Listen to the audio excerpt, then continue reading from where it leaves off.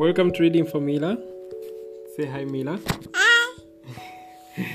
Okay, so today we're going to read about Marta Vieira Da Silva. She's a soccer player. Marta loved to play soccer, and she was always the first to be picked by the boys when teams were made. Her mom couldn't afford to send her to school, so Marta used to sell fruit in the public market to help her family get by.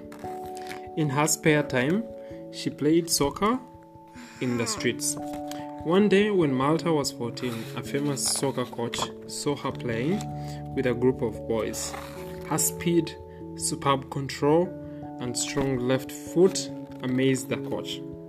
She knew that Marta would become a champion, and she helped her join the Vasco da Gama Football Club.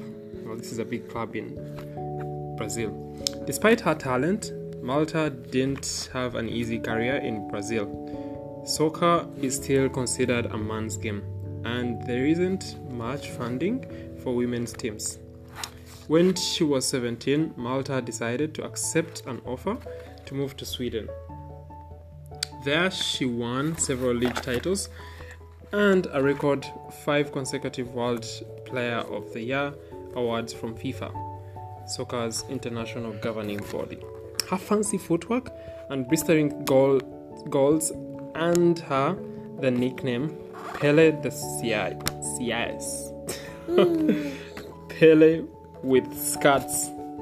Okay, Pele is also like a very famous football player, but he's a man. After the greatest soccer player of all time, but she didn't pay too much attention to that. She captained the Brazil national team in her trademark number 10 yellow jersey, leading it to 2 silver medals at the Olympic Games. Marta was appointed a United Nations Goodwill Ambassador for her role in promoting equality in sport. "I feel proud," she said, "when I know that little girls and boys look up to me as an example. I was called a macho woman. It motivated me."